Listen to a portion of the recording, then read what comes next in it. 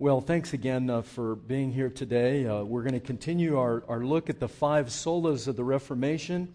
It wasn't my brilliant idea to do this. Many of our churches in our denomination are doing this, and in our presbytery, there's quite a number of us that are all doing the same thing. We're all preaching on the five solas of the Reformation, and I hope it's helpful to you and that you will enjoy this. Last week we talked about sola scriptura, Scripture alone, and that Scripture is to be our final authority and the only rule for faith and practice. That's what our Confession of Faith says, Westminster Confession, and our Shorter Catechism, that the Scripture alone is the ultimate authority in our lives for what we believe and for our practice, how we are to behave, and of course our heart motives that go along behind all of that.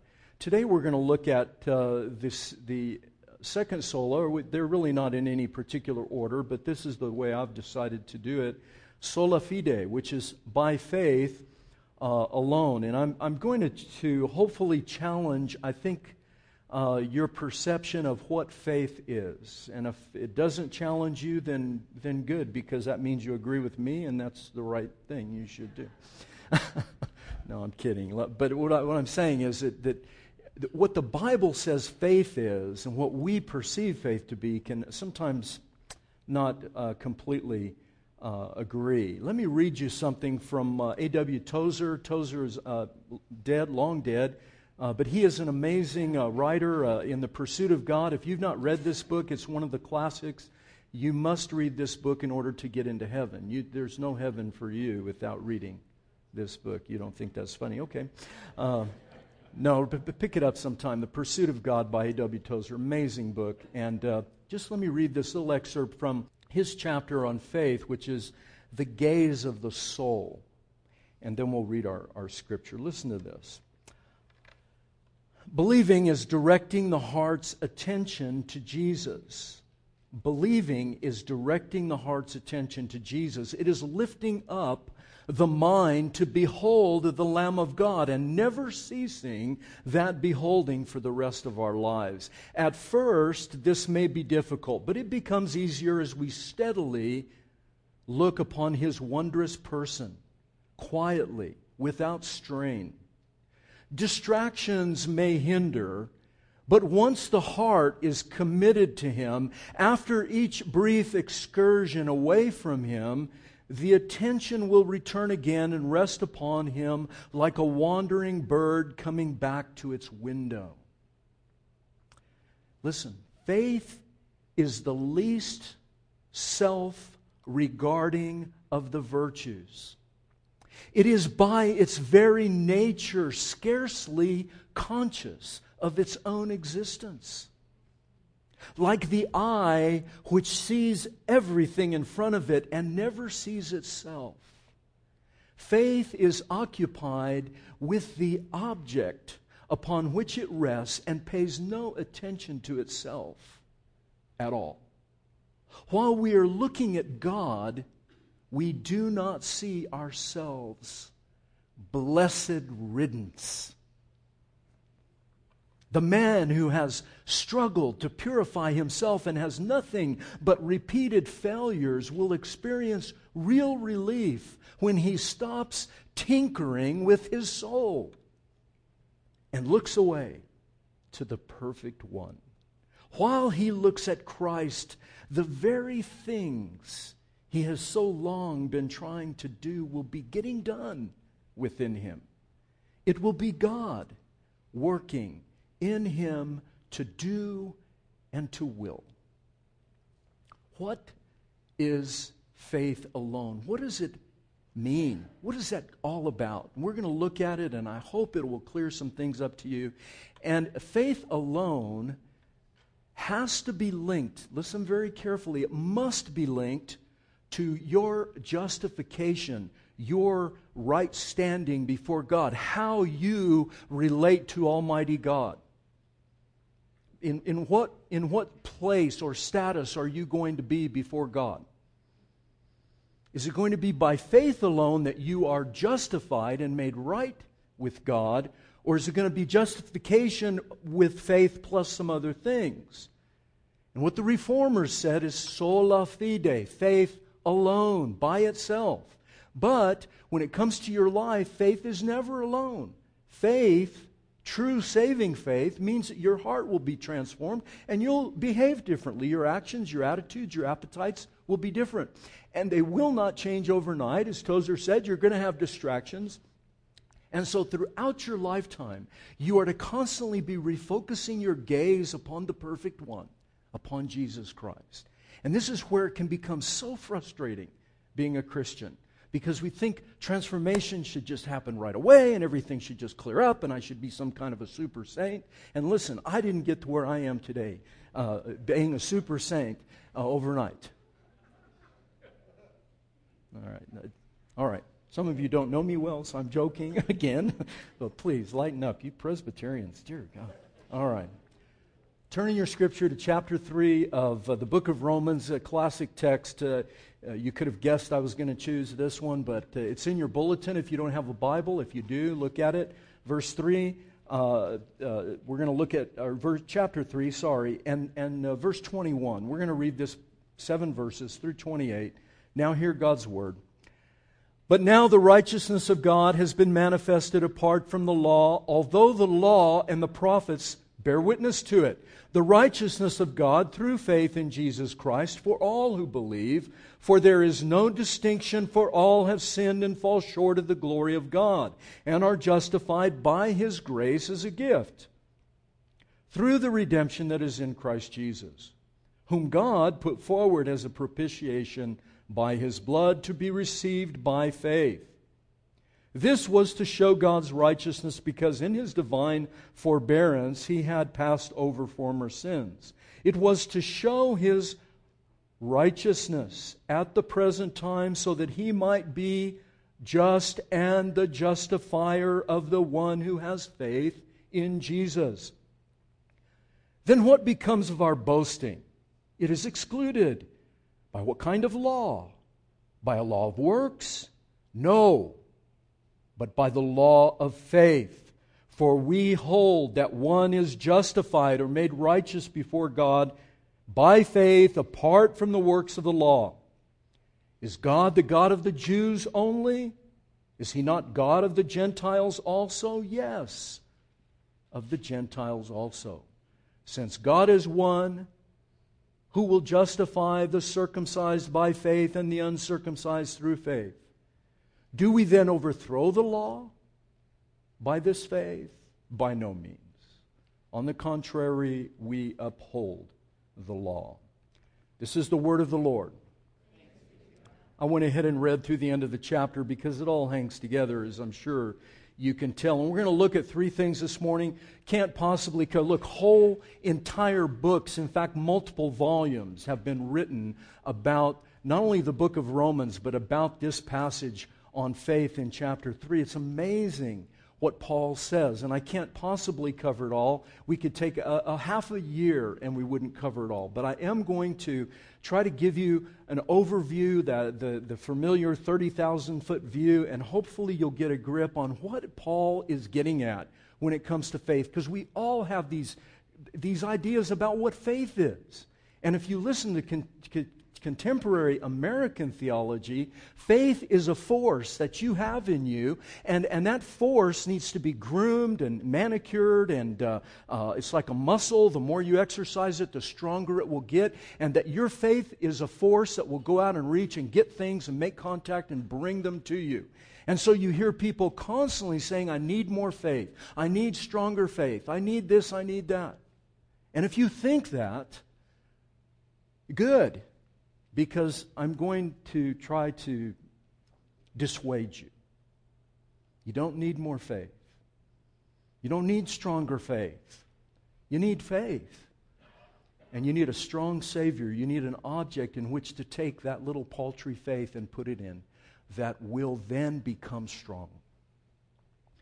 If it's about your faith, you will lose. And Paul makes no bones about it. We're going to look at 3 things. First of all, very quickly, a single humanity. I'm going to give you a little outline here. Single humanity, a single act. Remember, we're talking about sola fide, a single humanity, a single act, and a single source. The single humanity we see in verses 22 and 23, and Paul really develops this throughout the book of Romans, but we don't have time to look at all of it. But now through the righteousness of God is manifested, but now the righteousness of God is manifested apart from the law, the righteousness of God through faith in Jesus for all who believe. And he explains what all means. It means all, both Jew and Gentile.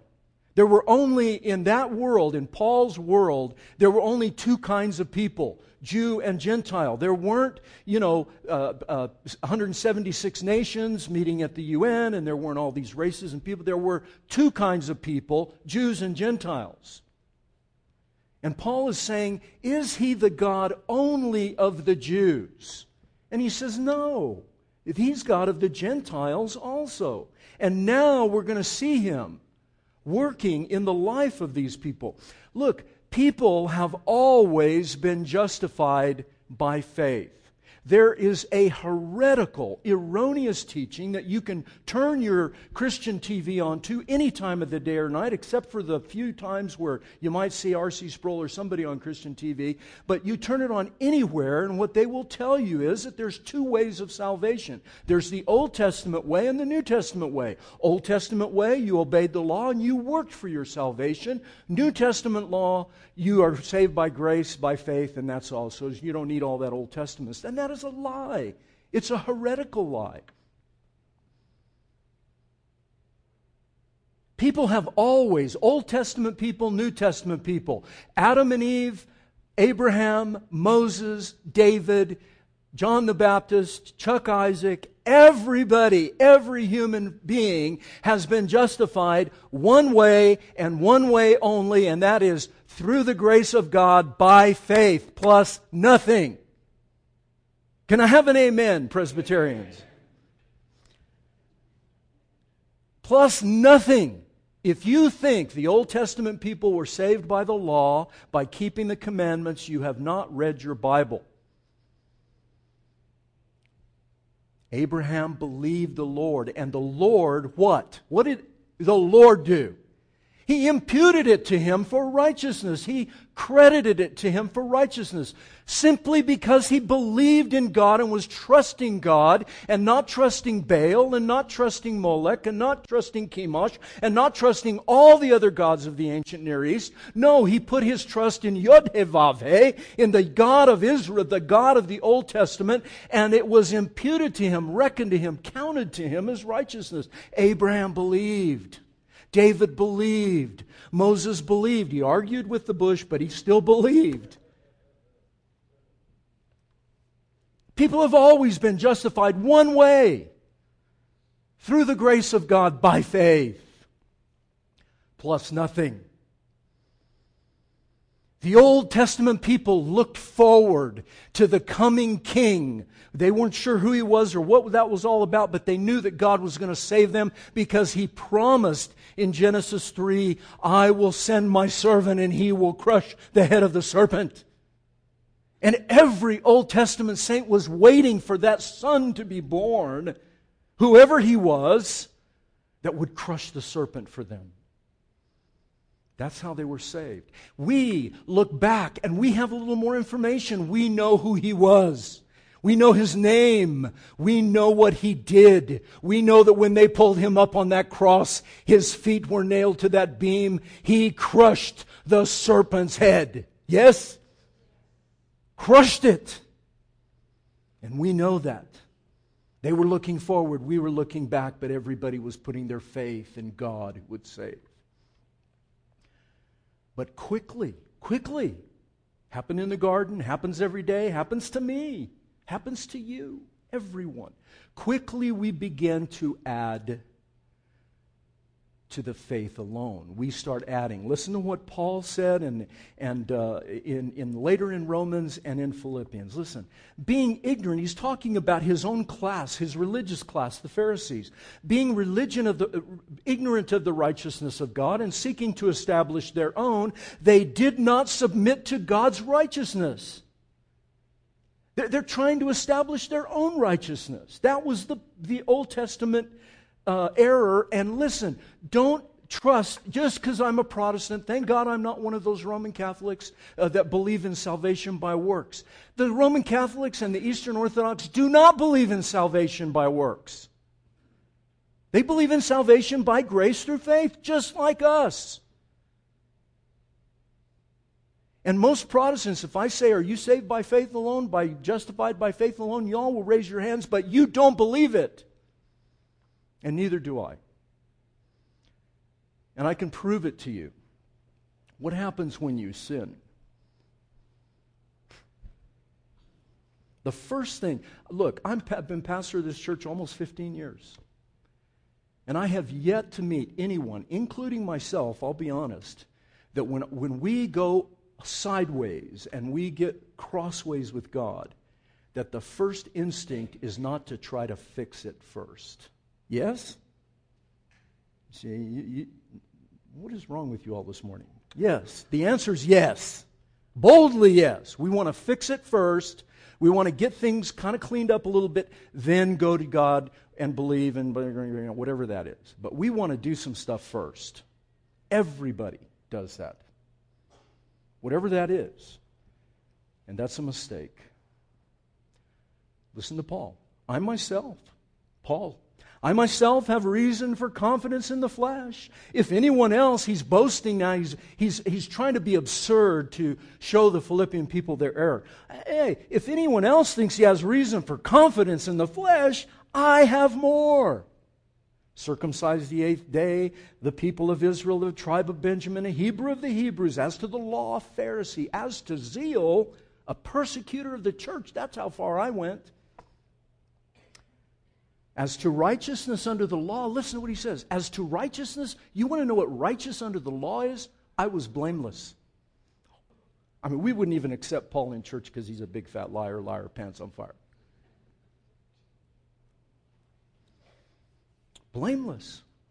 Now listen, but whatever I had gained, I counted as loss for the sake of Christ. Indeed, I count everything loss for the surpassing value of knowing Christ Jesus my Lord. You see, knowing in Paul's language was faith in Him.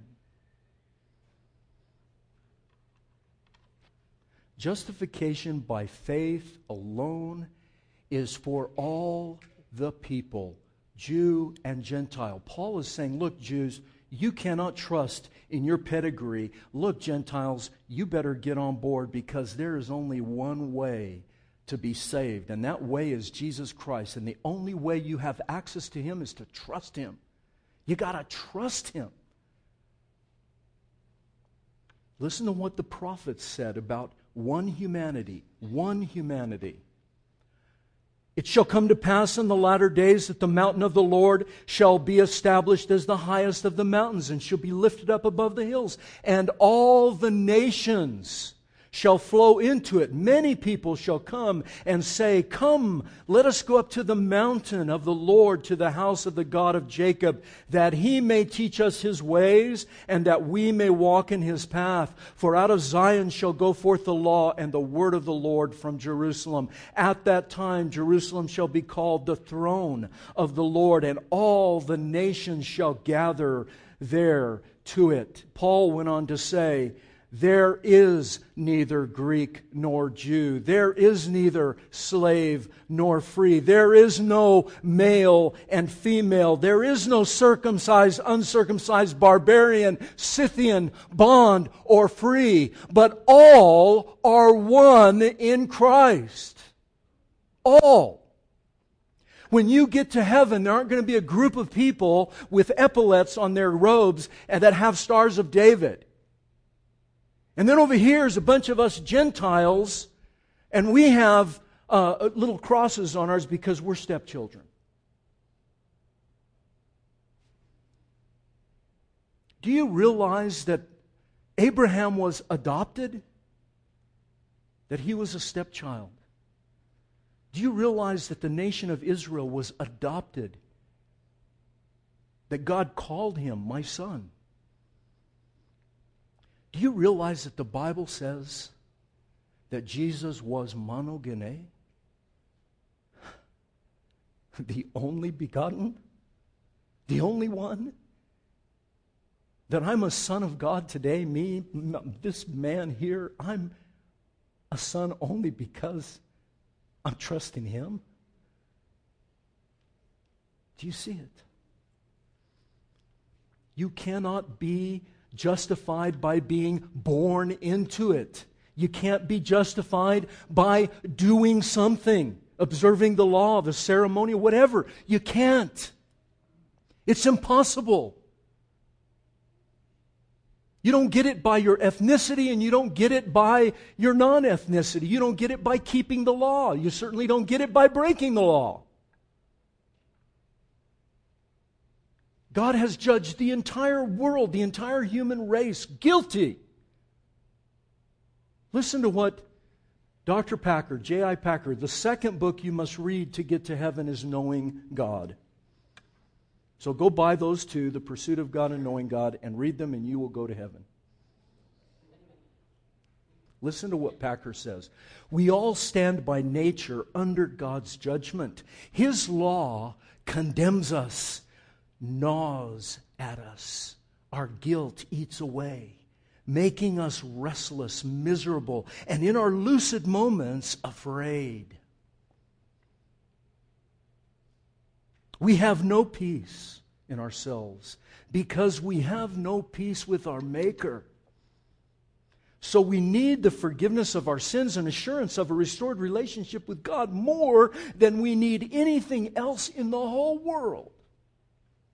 And this is what the gospel offers us before it offers us anything else. Were I asked, this is Packer, were I asked to focus the New Testament message in 3 words, could you do that? Here's what he says. If I were asked to focus the New Testament message in 3 words, my proposal would be adoption through propitiation. I'll explain it in a moment. Adoption through propitiation. And I do not expect ever to meet a more rich and pregnant summary of the gospel than this. One humanity, all humanity, moving towards that one narrow gate. Jesus Christ plus nothing. One humanity, Jew and Gentile, all of us. And when we get to heaven, we're all going to have the same white robes, white, sparkling white. And into the throne room will stroll our Savior, and only His robe will be discolored, splattered with blood, because it says He tread the winepress of God's wrath alone. We'll be clothed in white. He'll be stained with blood. All have sinned, all, Jew and Gentile. We all need a singular source. Quickly, let's look at the second part of this. The singular act, propitiation. By His grace through redemption in Christ, we're justified. It says we are made right with God through a single act. A single act of a man. His life, everything He did, and His death on the cross. His entire life, a single act. What Dr. Stott called the cross complex. From His incarnation to His ascension and session in glory and being handed the scepter of righteousness by God His Father to sit on His throne and rule forevermore. That life, that one act of Jesus, not merely His death on the cross, not merely His resurrection, but the entire life, provided propitiation, grace as a gift from God. It's one way. We're going to talk about it next week. Grace is one way. Grace, the very definition of grace, means it has nothing that you prop up over against it. It is singularly alone. And the basis of our redemption. And what is it, this gift that He gives us, what Paul's talking about, this gift of grace that we receive? How do you receive it? By faith. Listen to what I'm quoting a lot of theologians because this is theology. This is about as theological as you will ever get, folks. Right here, propitiation. Listen, propitiation, the word, by the way, propitiation is hilasterion. It's an amazing word, and we just don't have time to look at all of it. But listen, it is translated atonement. Listen to what Dr. Moo says. In the Septuagint, it means the mercy seat. Look, if this doesn't excite you, if this doesn't get your blood going, if you don't want to jump out of your chair and just start acting like you're a charismatic right now, there's something wrong with you. I'm just letting you know. Because I'm going to jump up and down in a second. You kids watching, you're going to get to see a Presbyterian minister actually move instead of standing. The mercy seat. That's what hilasterion means, the mercy seat. On the Day of Atonement, blood was sprinkled on this mercy seat in order to make atonement. They took blood, they took a hyssop, a long branch, and they dipped it, and they didn't just go like this. They hit it with the brush. They put the blood on there. It splattered. It was unbelievable. The only other New Testament occurrence of his hilasterion is in Hebrews 9:5. It refers to the mercy seat. Paul's point is this: Jesus Christ is the counterpart to the mercy seat, the place where God took care of his people's sin. Now Jesus is his cross. That's the place where God deals finally and forever with his people's sin. Atonement now takes place. Propitiation, in other words, God takes away everything that was standing between you and him. Everything. Past, present, and future. He takes it all. And he is satisfied. Propitiation means satisfaction. He is satisfied with what Jesus did on the mercy seat, on the cross. And at the same time, I can't complete the quote, it's too long, we don't have time. Dr. Moo says he not only satisfies the wrath of God, but then he takes our sin and like the scapegoat, he goes out into the wilderness, the grave. He goes into the grave for us. Do you see how ridiculous it is when we sin and when we are bad and when we are just all crossways with God and we want to try to do something to fix it? You can't fix it. If you could fix it, he would have just given us a book with about 3 pages and say, here, do these things.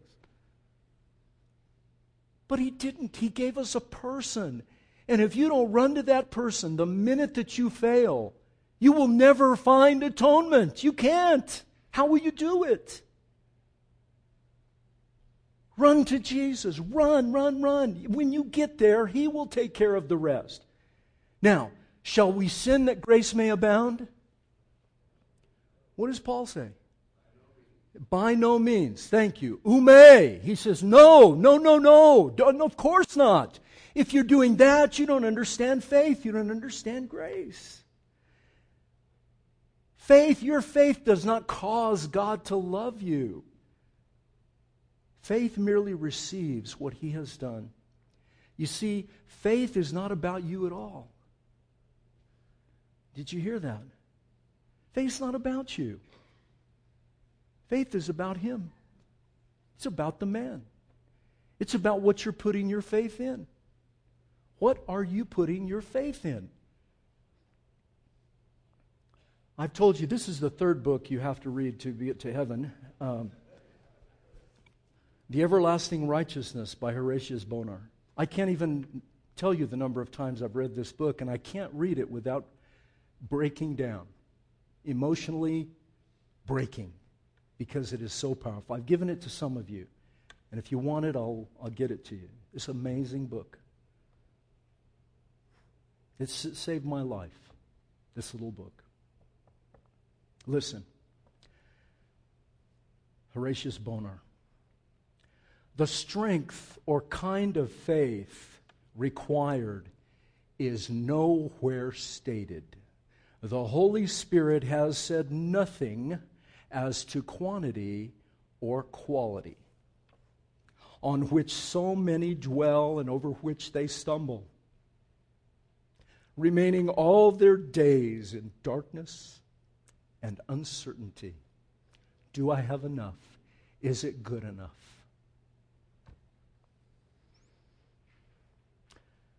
It is simply believing. Feeble as our faith may be, that we are invested with this righteousness. For faith, listen, for faith is no work, no merit, nor effort, but the cessation from all these. You see, you're not really believing if you're striving to, if you're trying to believe. It is the cessation from all these.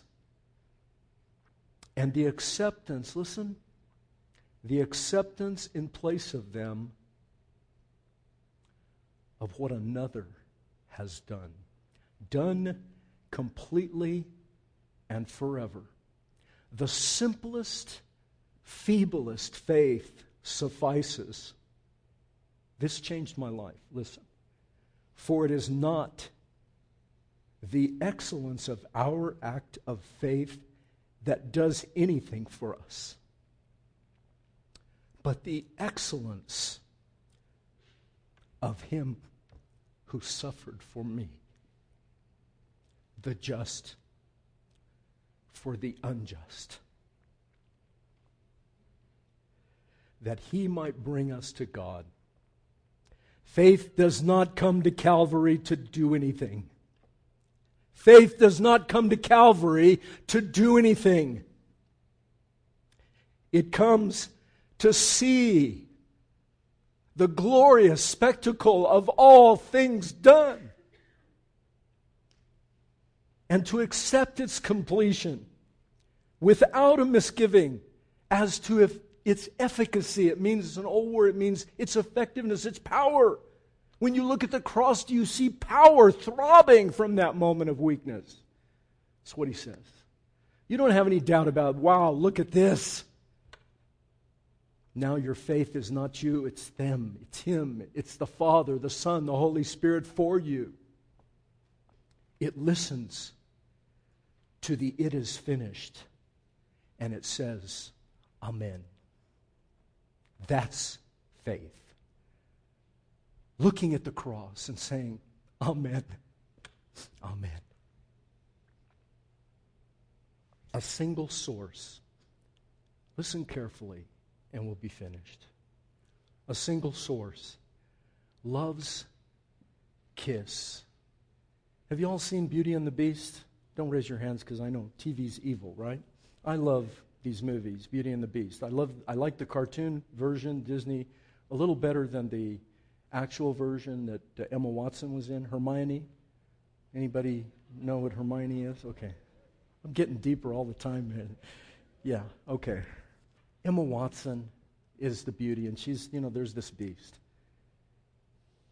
And the way that she needs to save the beast is by loving the beast. You know where I'm going, right? Look at verse 25.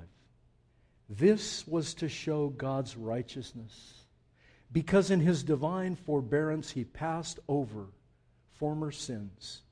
It was to show His righteousness in the present time, so that He might be just and the justifier of the one who has faith in Jesus. What becomes of our boasting? It's excluded. Do you see what he says? Love.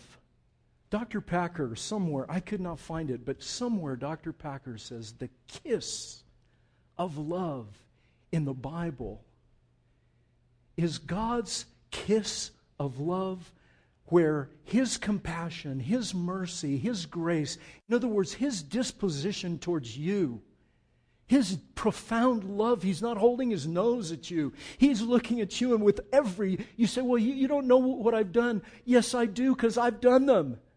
And more.